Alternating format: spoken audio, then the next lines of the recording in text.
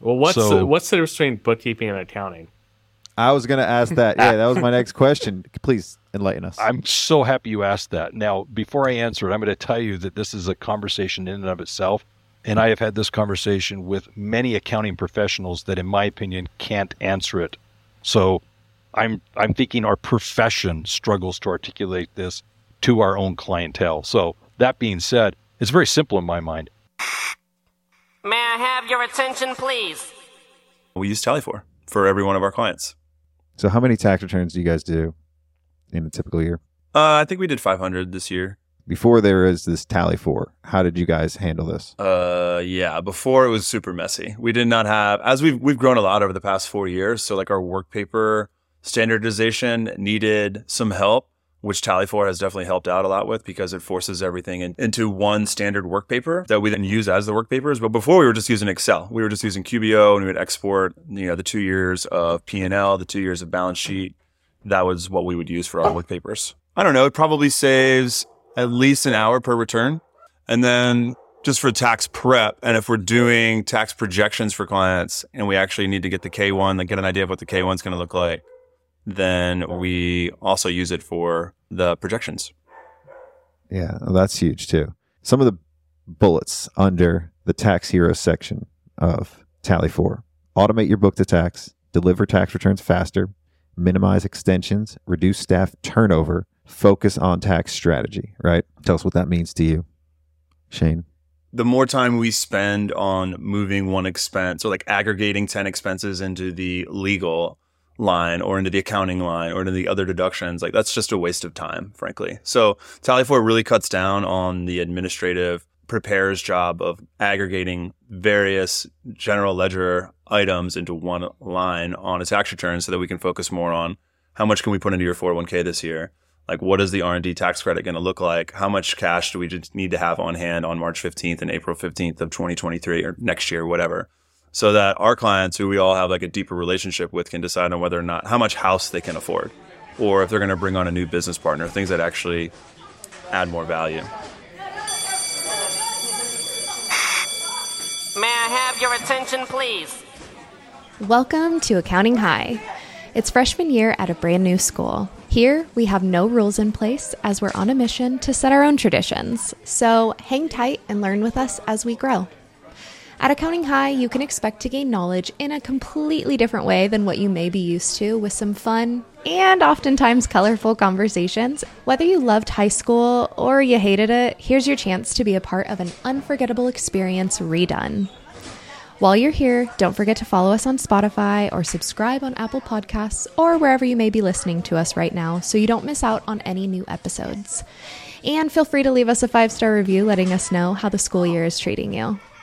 So sit back, relax, and open your mind because class is in session.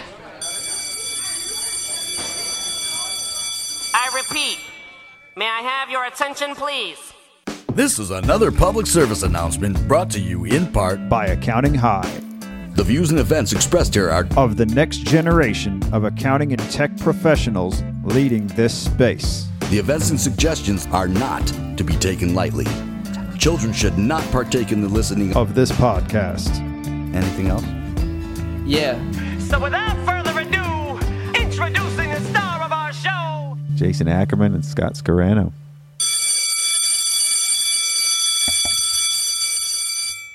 Class is in session. Jason, you want to introduce our guest? I have no idea how to pronounce his last name, so no. It's too complicated. Introduce yourself. Knecht, like connect the dots. Well, that's there easy. you go. Real short and simple. Roger Knecht. There you go. Connect the dots. Now, for our listeners would have seen it on the cover, but it is spelled Knecht.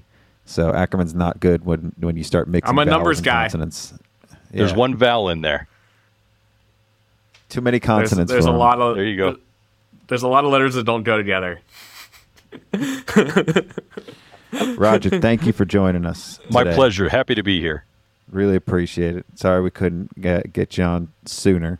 I just found your podcast, like when I first reached out to you, which was several months ago. Yeah. But this wasn't a bad turnaround time. We met already. We chatted a little bit, Ackerman's, this is his first experience with the Roger Knecht. Yeah. Why don't you first just go into how did you get into this whole accounting space? You've been doing this for a while. Yeah, so very simple. I started more than 20 years ago working with accounting professionals, helping them find either temporary or permanent placement positions. I was a headhunter. So as a recruiter, I was basically working with accounting professionals on either kind of project type basis or really some temp to perm opportunities. And it was a great gig. It was working with people as they were transitioning, giving them opportunities to work in different companies and more importantly, get experience where maybe they could test the waters of what it is they wanted to do or maybe try a company. A lot of good experiences with that. And from there, I was introduced to Universal Accounting Center. It was at the time that I was taking graduates from the various programs they had and placing them in positions and had a good deal of success with the employers wanting more of those types of people. And so I found myself more and more leaning as to Universal being a resource for me. And from that, ended up being given a position. So 22 plus years ago, I was offered a position with the company. So our new logo, our new branding it kind of looks like Netflix. Okay. Your Universal there looks like Universal. Like it looks like the studio Universal. I'm looking at it now and it's like almost exactly what. Now, I don't know. Do you employ Harry Potter? You started working for. No. Not quite Harry Potter, but is there a correlation there? Is there something to that? There's not. I don't know the origin of the logo in the sense that it was here long before I was employed with Universal. The company started in 79, so as to the origin of the logo, I don't know that story, so that's a good question. I wonder which one came first if this was 79. I could definitely tell you I think the film other studio one came first. Yes. Okay. One was inspired by the other. Well, Yeah. It almost looks identical at this point. When you say Universal and I see that, that's all I think of. But. So I'm going to now go look at their logo and see, because I didn't even realize that there may be a correlation. But honestly, when you talk of Universal, people tend to imply or think that there's some association. There's obviously not. So, all right. Well, we can say UA, or sometimes with Accounting High, I say AH. There you go. But yeah. So you started at Universal. I did. This is not. Is it your company now? Is it you just employee there? So about 8, 9, I can't remember now, maybe even 10 years ago, I became president of the company. So I do have shares in the business, but I'm not the principal owner of the company. It was originally a family-owned company, and I'm not family, so it was kind of interesting that I was given the opportunity to become president, but I'm the third president of the business. Okay. And you still are the president now? I still am the president, yes. Okay. Do you want to give me an idea of all the different, are there sub-brands, or what are all the arrows in the logo? So what you're looking at here are basically the programs that we offer, actually just a few of them. There are some subdivisions or departments of the company that are perhaps worth mentioning. But as for what you're seeing behind me, this is what we'd refer to as the path to having the premier accounting firm. And basically what it is it's focused on 3 core areas of services. You need to be in your firm considering offering either bookkeeping and accounting services, tax planning and preparation services, and then lastly, CFO and advisory services. And this is meant to be how you would incorporate those services in your company, whether it's a singular individual performing those functions for the client or multiple individuals within the organization fulfilling these different roles. Okay. So I think a lot of firms struggle with the third one. Do you find where do firms kind of, at what point do they need you guys to come in and help them with some of this? Well, it's definitely in all of those facets, but I'm going to answer it this way. When I meet with a business owner who's running an accounting business, I'll ask them 3 questions. And in these 3 questions, I'll typically find what their biggest fear or challenge or perhaps opportunity may be for, let's say, the next year or before the end of the year. And it's in these 3 questions that we're able to kind of focus on what it is next that they need to be doing. And the first question is whether or not they're trying to grow the business currently, get more clients. The second would be, if you don't need more clients, you're happy there. It may be the second, which is the services you're providing. And it's simply to say, I love the clients I've got. I just feel I can do more for them and perhaps increase the value of the services I'm providing and hopefully charge more for what I'm doing. And then the third could be, I don't need more clients and I don't want to do anything more, but I do want to work more efficiently or profitably. And so when it's in the third area, they're looking at how can we go deeper with the clients, earn more from them, and more importantly, retain them longer. We talk about these services that are basically illustrated behind me. Are you completely involved at the deep level with the bookkeeping and accounting services? Yes or no. Are you completely doing the tax planning and preparation services? Yes or no. And then the third being, are you doing CFO and advisory? And you're right. Many of them say, I'm pretty good with the bookkeeping and accounting, perhaps the tax planning and preparation, but CFO and advisory, that's sexy. That appeals to me. I'd like to do more with my clients in that space. And so if that's the case, one of the big challenges they run into is how do they package it? How do they price it? But more importantly, how do they fulfill it? Once you get a client that's willing to pay you a certain sum of money each and every month for your CFO and advisory services, those first few months might be pretty obvious, but let's say 4, month 7, what am I doing with the client that they're going to see value in me coming back and delivering for them? And that's where we really step in and give them a very clear, distinct program of how to price it, how to market it, how to fulfill it. And that's where they really start to see as partners or owners value in offering that service. Is it a repeatable process that offering? Very much so. It's very turnkey. If you realize your clients have general business things that they're dealing with, and if you can create a process that they can experience over a 12, 18, 24-month engagement, you'll find that it's very turnkey. What you're doing for one client applies to another and a third.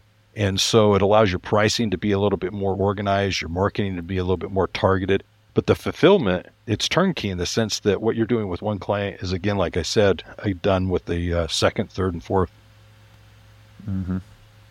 So what are some of the biggest struggles that people run into when they're trying to implement this? Because, again, it's like this is the common factor of, and a lot of consultants and people that I talk to, they always run into the problem of everybody wants the information and then they do nothing with it. They don't act practically.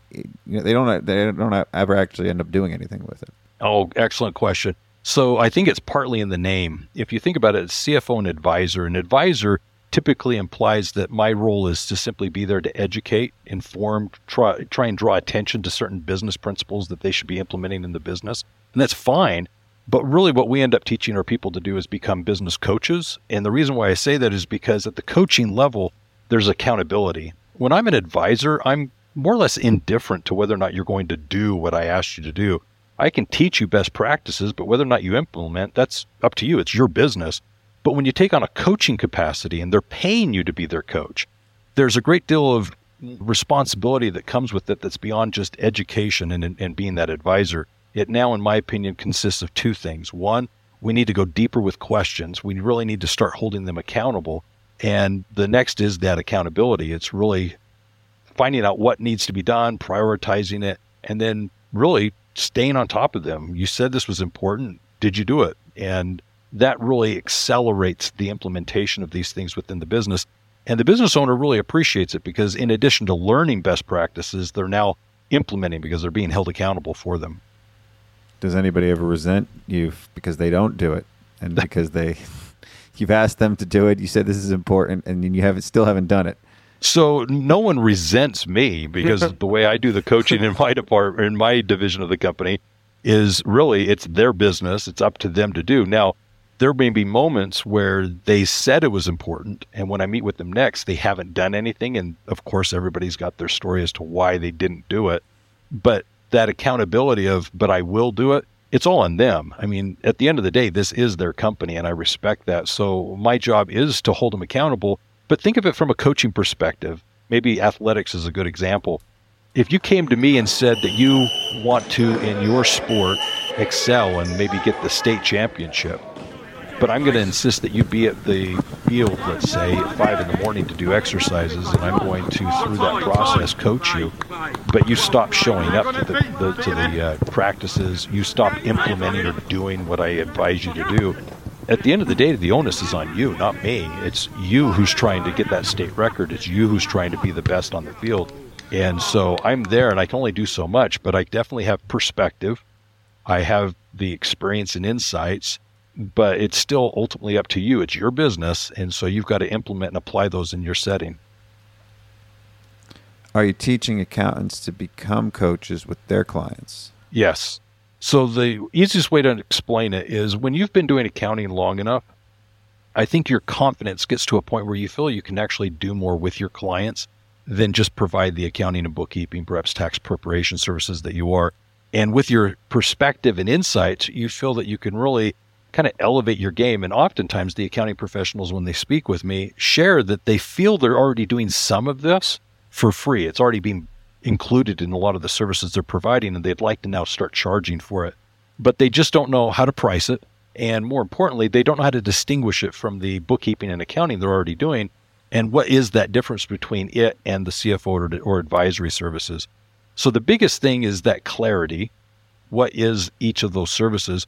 But in addition to that clarity, it really does come down to permission. They look for permission. What's my right as an accounting professional to step into this business coaching space and be that CFO and advisor? What allows me to take on that relationship with the client?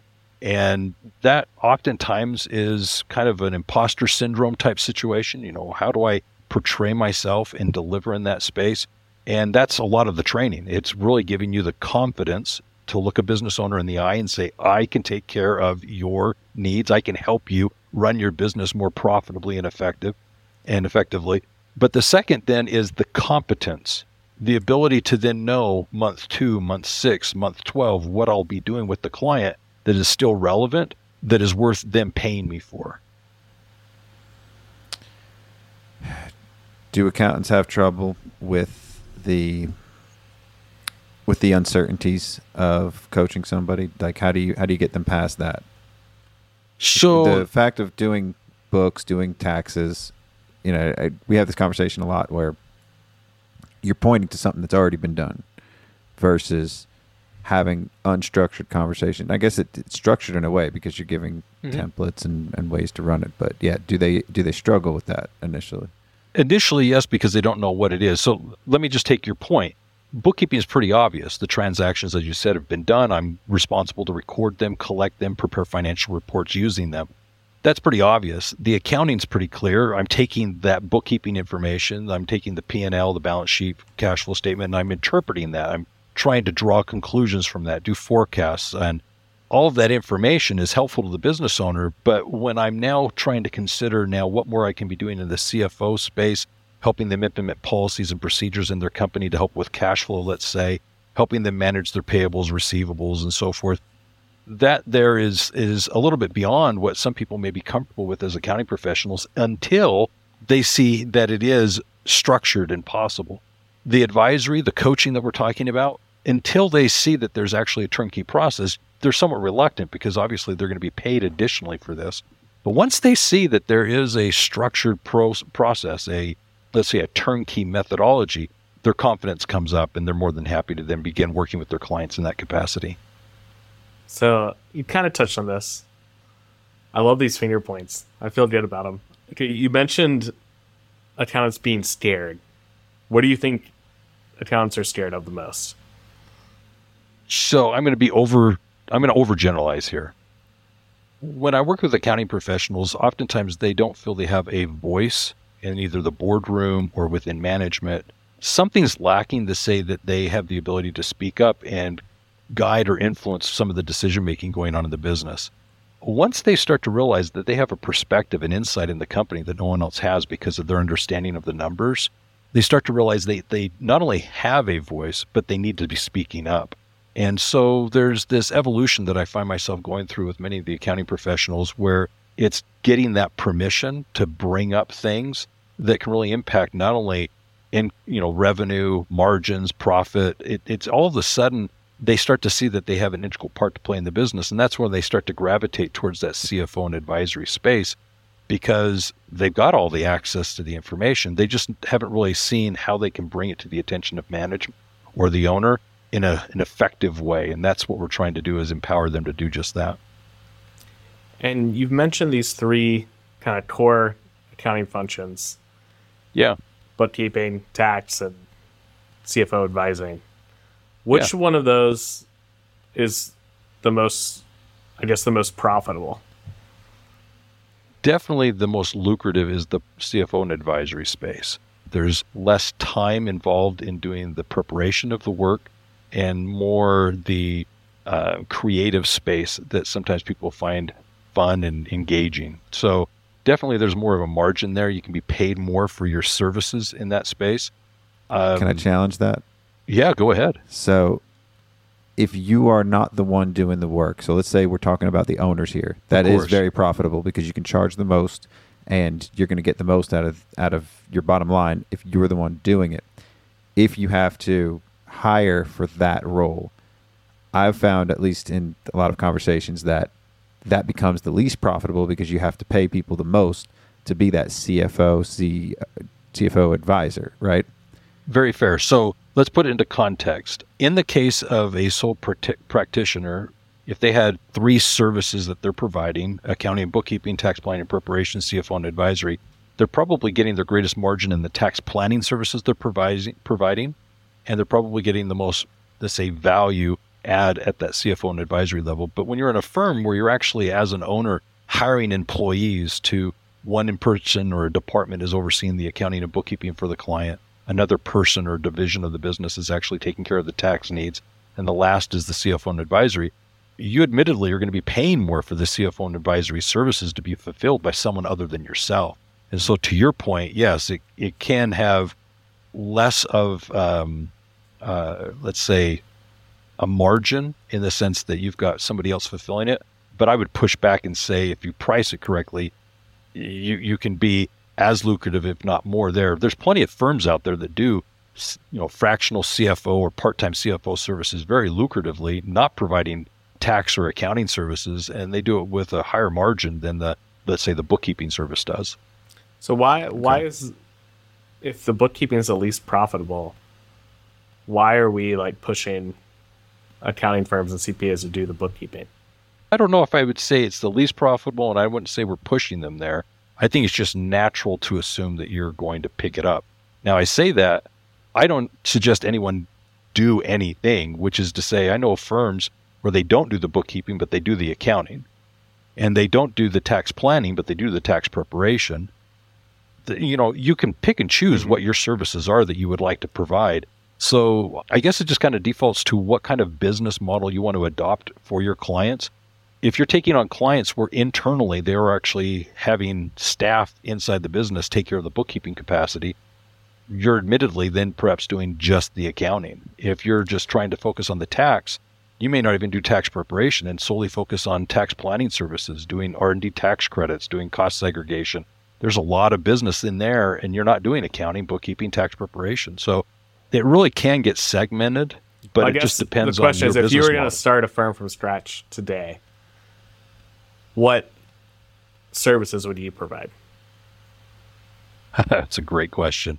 Personally, if I was to be doing it, it would be more focused on the accounting, and if necessary, my clients could purchase a package of mine that would include the bookkeeping. So now we're getting into kind of pricing and packaging. Well, what's the difference between bookkeeping and accounting? I was going to ask that. Yeah, that was my next question, because I'm so far removed now. I don't even know that there's I guess I don't. Please enlighten us. I'm so happy you asked that. Now, before I answer it, I'm going to tell you that this is a conversation in and of itself. And I have had this conversation with many accounting professionals that, in my opinion, can't answer it.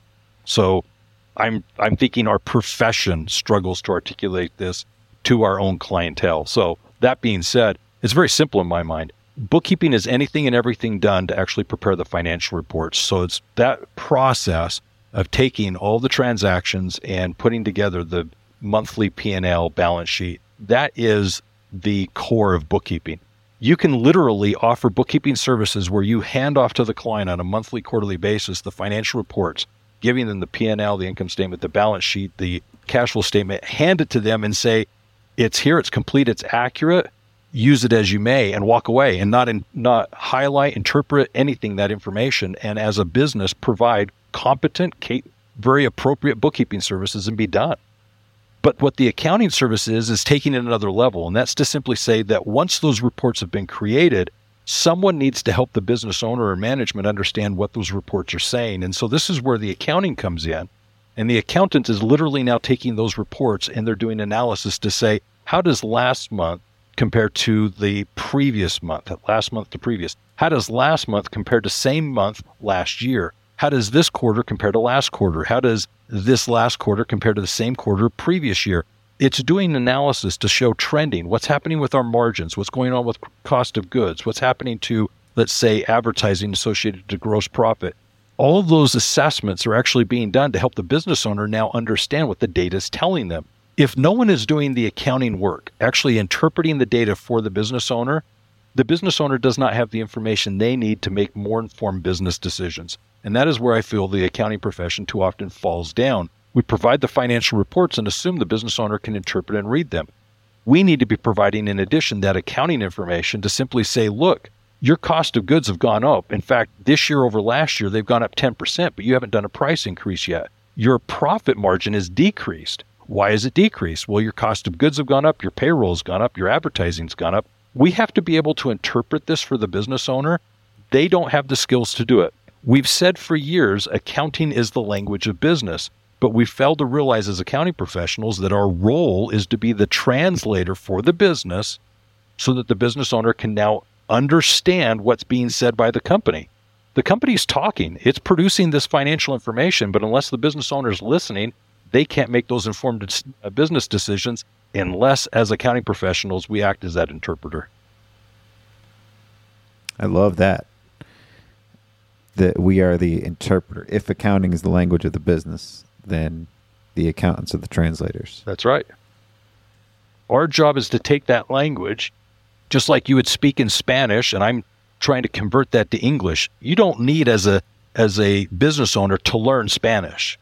But the business speaks in Spanish. It speaks in accounting. So my role as the accounting professional is to help of that entire dialogue, all those papers of information, to extrapolate what's important for you to know so that you can actually understand the essence of the conversation. You didn't have to learn Spanish, but by darn, I can interpret it for you and say, this is what the paper's talking about. This is what it's going into. And if we need to, we can dive deeper. Otherwise, you're going to say, no, I'm not interested in that. Move on. It's fine. So we're the business translators. Yes. And I don't think we've ever even gone into that, or did we talk about that? I like that because that's kind of different than, so the CFO is then the next step of like telling them what to do. You got the translation, which is giving them the words, and then the next level's the coaching. Yeah, the next level CFO. CFO is another level entirely. The CFO, whether it's fractional, part-time, or internal W-2, the CFO is supposed to be coming in and actually arranging relationships with vendors, capital, like the banks, investors. But more importantly, they're supposed to be establishing within the company the standard operating procedures. We have cash flow situations. How much money in a transaction should we have deposited in that transaction to cover certain costs? Otherwise, we go upside down if we're waiting until the end of the job to actually be paid anything. So how much do we get paid up front? How much do we carry? Do we extend lines of credit on our own, or do we sell the paper to someone else? It's all this cash flow stuff. Well, the business owner, they're great at doing their job, selling it, but all the intricacies of the numbers, where we're getting the funds, lines of credit, capital to run the business, that's the CFO role. The CFO is supposed to say, in order for you to run your business, you need to go get different terms with this vendor. Instead of net 10, you need net 30s. With this lender, you need to actually get it so you can have this line of credit or this business loan. We need to go get another business loan. Why? Because if you hire this salesperson and open up this market, you're going to sell this much more, and you don't have the capital to run your business. Well, as a CFO, I'm coming in and I'm adjusting this to say, well, you need to have a line of credit available to you that's got 3 months worth of monies there for you to actually cover payroll, cost of goods, to deliver on the products you're going to sell on the front end until you can get the payables coming in or the receivables coming in. So this whole narrative, that's at the CFO level. That's not the bookkeeper. That's not the accountant. That's the CFO. I guess myself included, maybe have been looking at this wrong and seeing like the accountant and the CFO role as kind of the same, but what you're saying is it's different. It should be priced differently. It's kind of two different roles. It is. So in my opinion, accounting is very, very much taking the financial reports and helping put that in information, graphs, trends, line graphs, whatever, so that the business owner can take the information they're receiving and make decisions with it. And if as an accountant, I can say your margins are changing here, your business, you're no longer selling this product, or your ROI on this advertising isn't working anymore. helping the business owner just take that information and make decisions with it is great. But I see the CFO level being more, I'm involved with conversations with vendors, trying to negotiate different terms. I'm involved with the lending institutions, the investors, those relationships. As a CFO, I'm involved with policies related to how are we managing, collections. How do we age our receivables? When do we write them off to collections? When do we, how much do we expect of the customer if they pay in full versus finance? Do we offer in-house financing, or do we offer financing through some other entity? It's all this cash flow policies, procedures, workflow that we've got to establish within the business that I think sometimes the business owners just really don't have a mind for. They're great at selling their product and they're great at delivering it, but all that money management, that's where a lot of companies I've seen have struggled. And as a CFO, you can really come in and implement policies and procedures to manage payables, receivables. Great example. I used to have a business that just paid, this is a client of mine, that just paid bills as they came in. But when I said, look, if you actually managed your payables and you paid bills only twice a month, you had to be in a position where your bank account would grow larger. And in doing so, you could prioritize who you're paying and pay those that are recurring payments more frequently and more regularly than you are the one-offs. And you can manage better your cash flow and keep more money in the bank. That business owner was just in awe because for them, it was just, I got a bill, I'm going to pay the bill. And at the end of the day, I just did my job, paid the bills. There wasn't a strategy to it. You give them a strategy and all of a sudden they see their bank account grow. They've got some management. Somebody says, they've got to be paid. Well, I've got you changed from net 10 to net 30. All of that goes on. Their cash flow changes dramatically and the stresses associated with running the business are entirely different. Well, I did that not in the role of an accountant. I did that in the role of a CFO. So, in that hierarchy, where does coach fall in? Coach is that next level where at the CFO, I'm not really trying to implement a lot of things that are outside of the accounting and cash flow. But when you're a business coach and you're looking at things that actually determine the valuation of the business, that valuation of the business could involve things that are outside of the accounting. It could involve things related to human resources. It could involve things that are related to, let's say, product lines. All of a sudden, as a business coach, I'm getting into things that could impact that exit strategy that the business owner may be considering that determines the value of the business. And as a coach, I'm educating them as to what those things are, and I'm helping them identify how to implement them in the company. All of a sudden now, I'm no longer seen as the accountant. I'm seen as this overall business strategist, and I'm really helping them outside of just the bookkeeping, accounting, tax. I'm definitely a much more integral part of their success as a business owner with the end game in mind. I'm helping them build a business that's sellable, that's worth the most it can be at the end. Is there distinguishing? So now it's probably just going to be semantics, but we've got also advisor and consultant that gets thrown around. I'll throw one more in, mentor. Oh, wow. The mentor I see is more of like the coach We need level, there needs to be a map. I need a map. Oh, let me give it to you. This is easy. This is real easy. I will first of all acknowledge that what I'm about to say is semantics, and for a lot of people to kind of get hung up on it. Sure. But let's be clear, and I think with this clarity, we can help the conversations we're having with our clients, and hopefully even within our own profession. So you've got 4 people. You've got a mentor, you've got a consultant, you have an advisor, and you have a coach. Very simple. The mentor, 4 guys walk into a bar. 4 guys walk into a bar. The mentor is a friendship. It's an association. It's someone that you're collaborating with, mastermind. It's basically someone that you're working with that has experience and expertise, but you're not paying them. You're just associating with them and through your interactions learning. So there's not an official, let's say, negotiated relationship. There's not a transaction going on. It's merely an association. And it could be through some organizations that you may participate in, Vistage or EO or something. But the point is you're associating with these people and being mentored by them. The consultant is someone that has an expertise that you are paying to do a project. So they're being paid because of who they are, what they know, to do something specific within the business. But that consultant comes and goes. So they're paid to do a task and then they leave. The advisor is more educational. The advisor is coming in, educating as to what needs to be going on in the business, informing you as to best practices. But that education could happen in a group setting or a one-on-one, but whether or not you implement it is not up to the advisor. The advisor's indifferent. They taught you best practices, explained it to you, but it's up to you to actually implement it. The business coach is totally different. It's the coach that you would see on the sideline. It's the coach that has skin in the game to simply say, I'm here to actually help you move the needle, but you move it. And that coach is basically working off of two key elements. They're asking the right questions, and they're holding you accountable.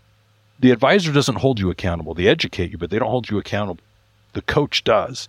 The coach is being paid at that point to basically ensure that what you're learning, you're implementing. Now, it's up to the person to say, yes, they will or won't, as to when and why, and maybe even delegate. But the point is that the business coach is actually helping them not just learn as an advisor would, but implement. And so those are your four key roles. Mentors, association, consultant is you're paying them to do the job. Advisor is teach me best practices. And you can go to trainings, conferences, whatever, and hear from advisors. But the coach is actually coming in, perhaps working with you one-on-one to ensure it gets done. Pat Riley. Is that the only basketball coach you know?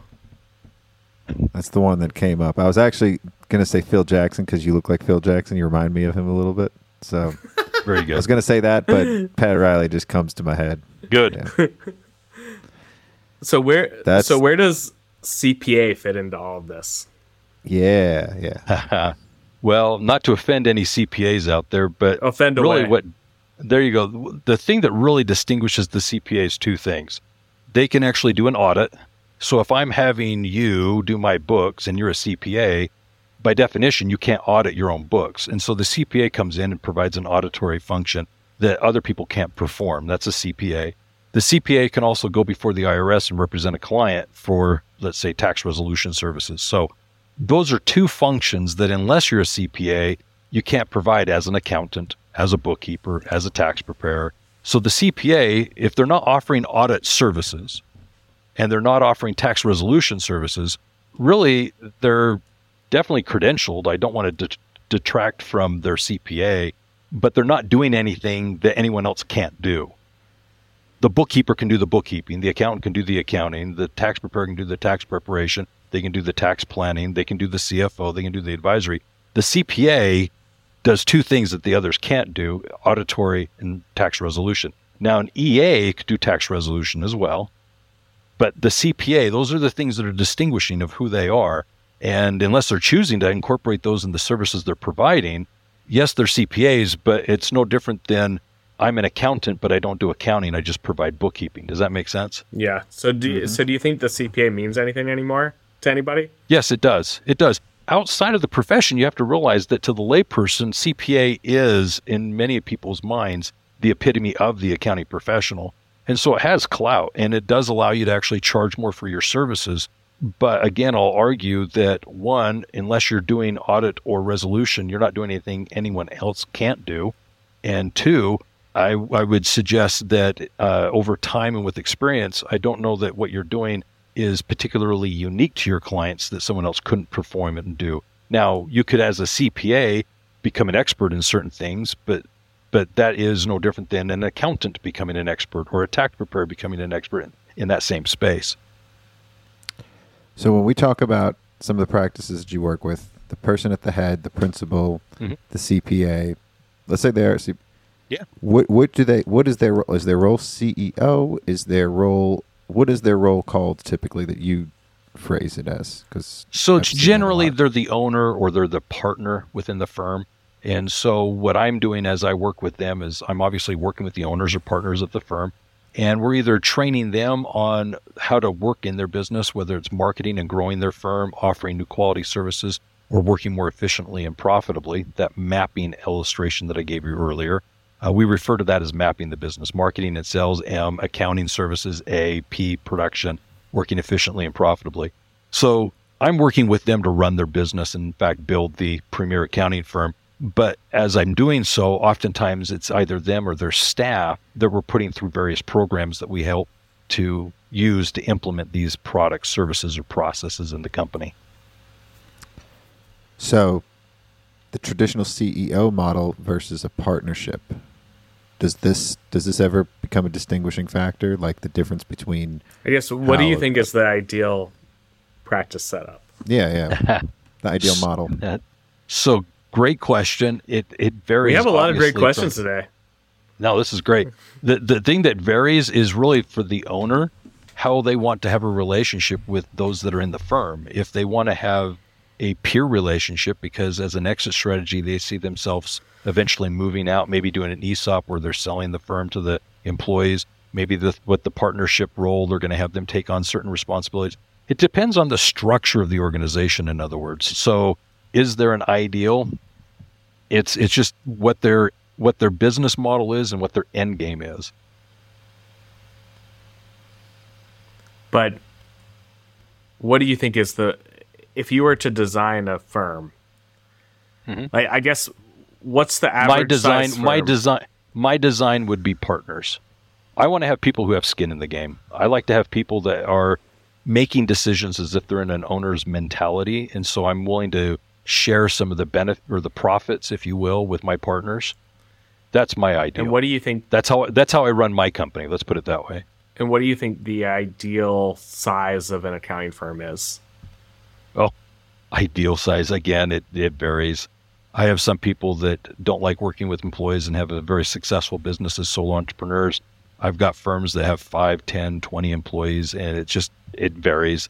The way I think may help best. Doesn't it fundamentally, I don't mean to interrupt, but doesn't it fundamentally change the way a firm is run and structured and set up, whether they have employees or don't? Yes, it does. Yeah. So when I talk about the 3 core services that a firm should be offering their clients, the thing that I think most owners recognize very quickly, it is in their best interest and that of their clients to eventually get to a point where they have someone overseeing each of those elements of the business, and eventually grow their firms where they have somebody that is over the bookkeeping side of the company for their clients, someone that's over the accounting relationship with their clients, someone that is doing the tax planning, and someone else doing the tax preparation, someone doing the CFO, and someone doing the business coaching. If you actually grow a firm to where you have individuals over that, you've got 6 key people that in and of themselves may have departments, key employees in each of those areas. So you've got a firm now that's ultimately grown to the point where you've got, in essence, 6 key individuals that are involved with various elements of the business that their clients are running. And they each have staff of their own that are kind of facilitating each of those. So it's very powerful if you chose to have a firm that really went deep in each of those areas. But you work with people who are solo and like have multiple ones. Yes. Which one do you think are the happier ones?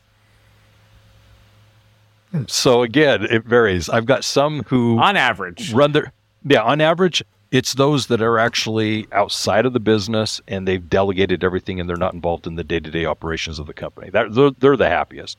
They've built an organization that works autonomous from them. And yes, they're aware of the companies that are clients of theirs, but honestly, they don't even interact with the clients. So they're the happiest because they've finally built an organization that they benefit from, but they're not involved in. So they're the happiest. That means you just described me. There you go. So that right there is, I think, Scott, are you happy? No, I'll never be happy. I'm never satisfied. Well, we need to talk about that because it's a state of mind in its present tense. But that being said, the ideal, I personally feel that I tell my clients is that they should be building a business that is a self-sustaining, living, breathing entity that exists autonomous from them. If the business owner can get to the point where they're no longer involved in the day-to-day operations of the business, they have built a company that can exist in perpetuity. And that's what we're talking about. And so it's whether you're doing that with your clients or doing that in your own company, that's what I think the ideal is. Okay, you've worked with how many accountant CPA firms have you worked with? I have no idea. I've been doing this for 22 years, so I started with Universal back in 1999, and I started working directly with the owners of businesses in, I would say, 2001. So however many I've done. So give us a story of one that like completely turned around, that you were like, when you met them, you're like, oh God, this is bad, to like later it worked out. I don't know why this particular one jumped to mind, but it did, so I'll share this story. I've got a person that I was working with. She came to us, Universal Accounting, it wasn't me, came to Universal Accounting. And as we were working with her, she was trying to find something that she could do to supplement her income. She literally just wanted a handful of clients that she could do on weekends and evenings. And the reason why her story stood out to me is because recently I spoke with her again. And what happened is, first, she didn't think she could manage employees, and she just wanted to supplement her income. Well, go fast forward a few years. She basically left her job, ran her business, hired employees, also hired some contract workers. She got into the space where she was actually dealing with a lot of clients with cryptocurrency. And so she specialized into a niche. She became very, very well known in that space, and her life is totally different. Now, did she ever start that journey with the intentions of going down that path? Of course not. Her whole goal initially was to supplement her income. And if I remember right, she was at the time considering a divorce. So she was definitely trying to become independent. And so all that stuff is playing into this. Well, now you fast forward and she's at a point where she's got her own business. She's got a business with employees. She's got contractors. She's in a niche. That's exactly what she's looking for. But her narrative when she started wasn't what she ended up with. But now she's extremely happy with what she's got. I love that. Does that answer your question? Yeah, it's kind of, she didn't sound like she was scared. Like she didn't think, no, she could do it on her own. It comes down to two things, confidence and competence. She was lacking, first of all, the confidence, where she, like so many, really struggled to know, can I look a business owner in the eyes and say, you run your business, I'm going to take care of the bookkeeping, the accounting, the tax. That confidence where you're going to get paid by someone to help them so that they can go do their thing and do it well. That was a big deal, and it's oftentimes the big deal. I mentioned imposter syndrome earlier. That's a real thing. People really struggle. Can I deliver for my clients if they choose to pay me? The second thing is the competence. I'm not going to challenge necessarily whether or not you can go do the work and at the end of the day deliver let's say an income statement, a P&L that's accurate. I didn't ask. I'm not worried about that necessarily. It's debits, credits. Well, you should. At the end of the day, the balance sheet is their balance. Yeah. Well, no. I am, because I can't tell you how often accounting professionals mess it all up, and that's a shame on the profession. But my point is this. Rather than challenging your ability to actually do your job well, what I will challenge is you to do the job quickly enough that it's profitable. See, if you're taking time to produce a P&L for a client and it took you 10 hours, but in reality it should have taken you 5, I'm not questioning at the end of the day the quality of the work. It's at the end of the day, it's done. But what I am challenging is whether or not you were doing it profitably so that at the end of the day it was worth your time. That's where my challenge comes in. Now, on the backside, I will admit, too often I'm finding myself in a position where the accounting isn't done right. I can tell you right now, nearly 100% of the business clients that I have as business clients, where I am their business coach, when I'm looking at their accounting information, it is never what it should be. And I'm apologizing for the accounting profession as I'm working with my clients. They do not have the information they need to be making the decisions they should. And I'm regularly going back to work with the accounting professionals to actually help them actually fix the accounting, their own accounting, so that we can have the information we need. Why do I you always see thought that there should be a niche, like I should be the accountant's accountant. Oh, yeah. Like no one does that, because I think that could be helpful. Well, that's the business coach. So let me give it some context. And Scott, and I know you wanted to ask a question. The context is, I go in a division of our company called Universal Business Builder, and I'm a business coach. That's all I'm doing. I don't do accounting, tax. I just work with the business owners of certain industries, not even certain, any industry, and I'm their business coach. Well, when I go in, I'm needing to take the accounting information that they receive from their accountant and interpret it, use it to run the business, right? So often, not even so often, every time I go in and I get the accounting information, it's a mess. It's just a mess. And I go to the business owner, I say, what does this mean to you? And it doesn't mean anything. I go to the accountant, I'm like, why did you do this? Why did you do that? It's laziness, in my opinion, because they don't think that the business owner is paying attention enough to catch them. And I catch them. I wouldn't run my business with that information. That answers my question. Is why do you think that is? Like, why do you think that so many books are in array? And it's laziness. It's people. It's like laziness. Their heads are somewhere else. Or oh yeah, like they're being paid for a task, and admittedly, I think the profession has this philosophy of if I can get the job done quickly enough, at the end of the day, I give them the P&L and I'm done with it, and I'll do it again next month. Let me just give you some examples. I've got one client where in their income, it is a single line. It's a single line. This is how much income they have brought in. I can't break it out by product. I can't break it out by different revenue streams. It's just a single line. Cost of goods. I have no cost of goods associated with the sales, the revenue. So I can't associate the cost of this is related to this revenue stream. Therefore, what's my percent of cost of goods? So I can see as a business coach which of my product that I'm selling has the largest profit margin. I can't. It's a single line item for cost of goods and a single line item for revenue. I wouldn't run my business that way, but yet my clients are. And I'm asking them why you're letting this happen. I go to the accountant. Why is the accountant comfortable giving a business a single line item for revenue and a single line item for cost of goods? It's laziness. Because they should have said, hey, I'm the accountant. I can see they sell 10 things. I should have 10 lines, 10 product lines. I can see that they have cost of goods. I should be able to associate that cost of goods with that revenue stream. That to me is intuitive, but it's not done. You take that and you now break it out and you go down to the advertising. Advertising, it's a lump sum. I would want to actually say what's going on with this advertising so that I can associate ROI. I know this advertising sells that product. Well, that revenue should be associated with that expense. And I should be able to, just in the P&L, be able to do some just quick calculations, export that into a CSV file, do some Excel spreadsheets where I'm doing just real quick numbers. That's accounting to me. That's actually now taking the information that the P&L is giving me and making decisions. Are my margins with cost of goods and revenue changing year over year, month over month, quarter over quarter? I need to know this. With the inflation going on right now, the accountant should have been the one confirming for the business owner what's actually changing. Hey, we should stop selling this or change the price. But too often that single line item of revenue and that single line item of cost of goods, that single line item of advertising isn't enough information to run the business.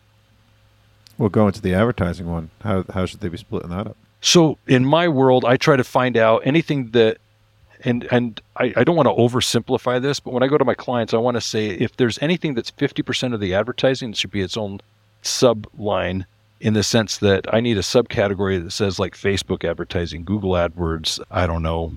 I'm trying to think of a client that has advertising. Radio shows, podcasts. I need to associate those lines. They should be standalone rather than all mixed into advertising. Yeah, I think it comes down to the bookkeeper, whoever's performing that service, doesn't. I think it could be laziness, but I think it could also be like the client doesn't. They think the client doesn't want to pay us to do that detail of work on the reconciling, and you need to sell it Correct. to them to tell them, hey, like it's important that we break out revenue and cost of goods sold and expenses, because how are you running your business if you have 10 products and it all comes under revenue? Yeah.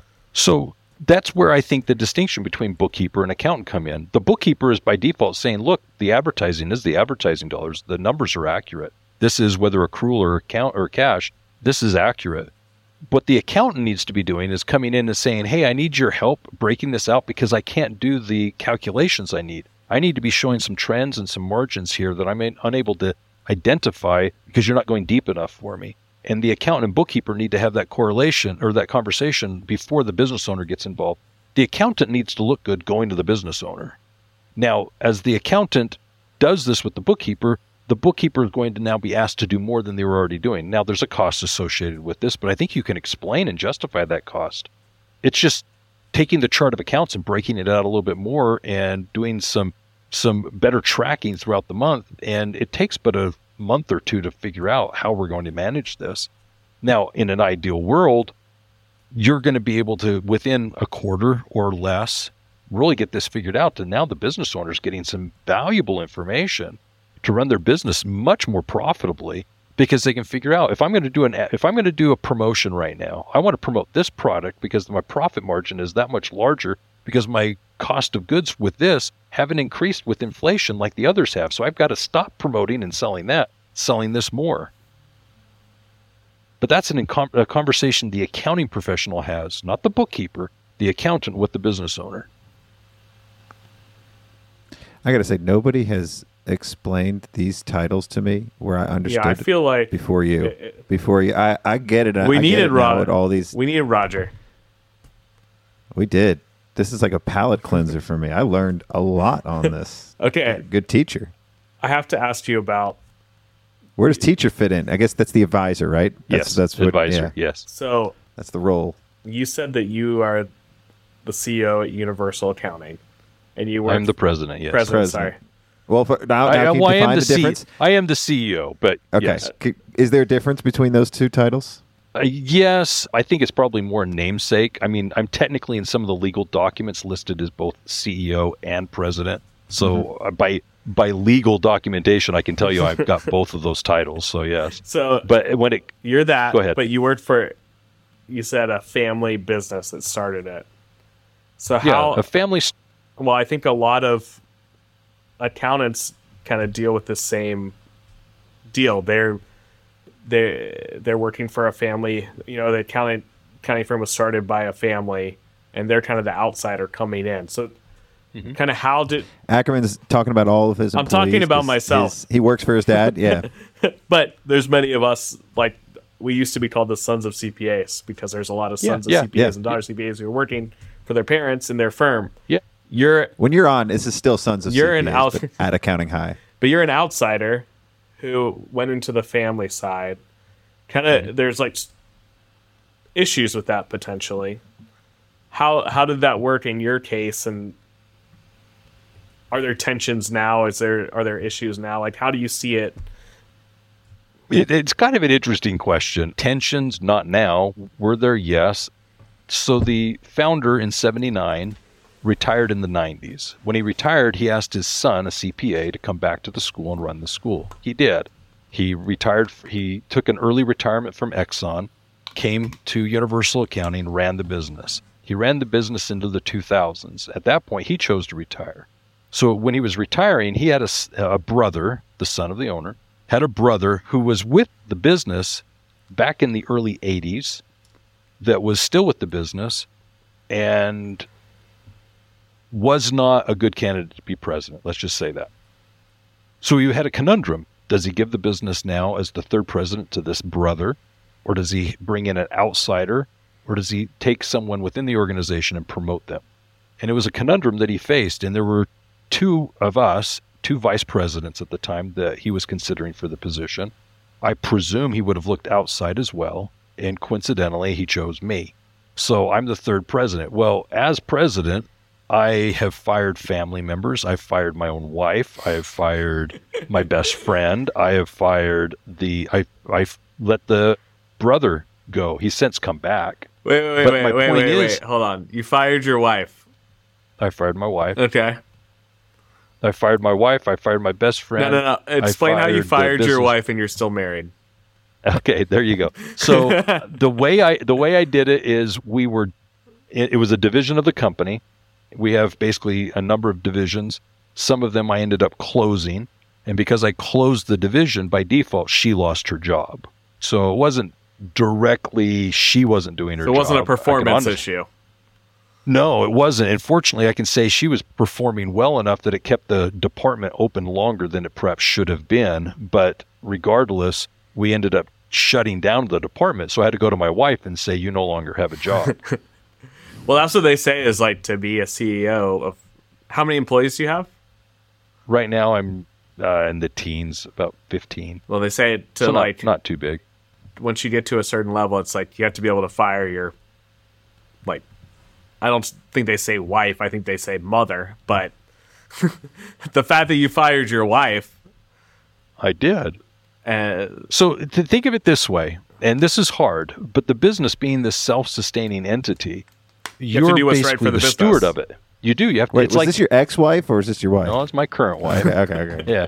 And the point is you're at a point where you have to make some hard decisions. And when closing down divisions of the company, you have to let people go.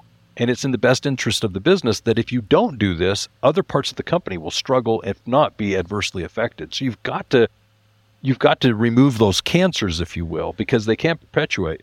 My best friend became a cancer in the organization. He became entitled. He felt like he had some let's say, specialties. And all of a sudden, it came down to no, and it led to his being let go. So, are you still friends with him? No. So you basically you knew if I let this go, this friendship's probably over. But it went toxic. But you needed to do it for the business. How did it go toxic? It went toxic because he took it personally instead of seeing it professionally. I feel I do believe that there needs to be a distinguishing characteristic between professional relationships and personal relationships. And let's bring the family business back into it.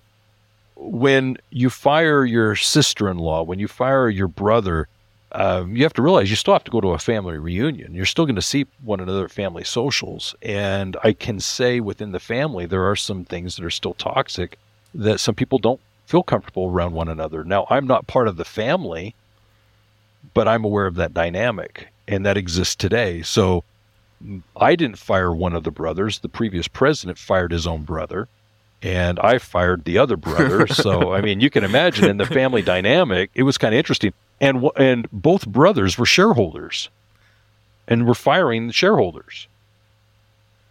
So, yeah. This sounds like a Succession. Oh, yeah. There was like a coup, right?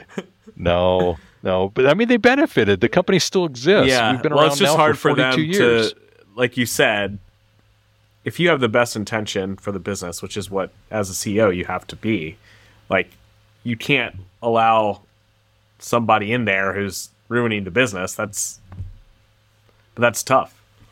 It is tough. So it's basically trying to keep that distinction between personal and professional.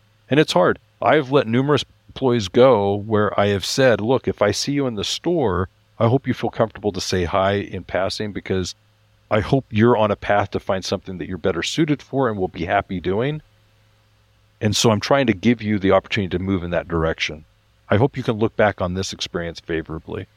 And that's hard, but I'm going to be very clear. If you manage the position correctly so that the expectations are clear, they know whether or not they're meeting the expectations. They know whether or not they're doing what is asked of them. And if they're not surprised when the time comes to separate, because they're obviously not doing their job. For sure. That's fascinating. That was great. Roger, this has been a pleasure. So tell us where we can find... I just looked up the Universal logo, and it is just off center. See, theirs is in the middle of the globe. Well, and they're in the Pacific Ocean. It's evolved. No. It is a different. Yeah, it's a different part of the world too. Theirs centers around the North and South America. Yours has the Pacific. That's the big difference. Is that the rim of fire, if you will? Okay. You know what's funny is I have to ask the previous president whether or not he knows the origin of the logo. He has to know. Yeah. Well, he has to know that it looks like the other Universal, because I mean that's all I see when I look at it. So tell us where we can find you, Universal. Listen to your podcasts. Yeah, not in Florida, not in Orlando. But. Yes. First of all, you can obviously find me on LinkedIn. Love to have you connect with me there. You can go to universalaccounting.com. Got a number of free resources for accounting professionals. And then as well, you can visit us at universalaccountingschool.com. And at Universal Accounting School, see a number of the resources and services that we provide. So definitely check us out. And always remember, if it's about accounting, it's Universal. No, I like it. This is like Accounting High. I feel Roger's like, okay, Roger's school. like the PhD of Accounting High, and we're like the middle school math teachers. You're the lunch lady. I'm the I'm not even. That's true. I'm roles. like the way below the lunch lady. This is Roger is a professional faculty member for sure. He's a chair. Well, you know that in 4 years we're going to be accounting you. So all we're going to do is take the first letter of theirs and flip it, right? Accounting. Yeah. So Roger, thank you so much. This was awesome. My pleasure. This was fun, guys. Thank you. Yeah. Thanks, homie. Take care. Ciao.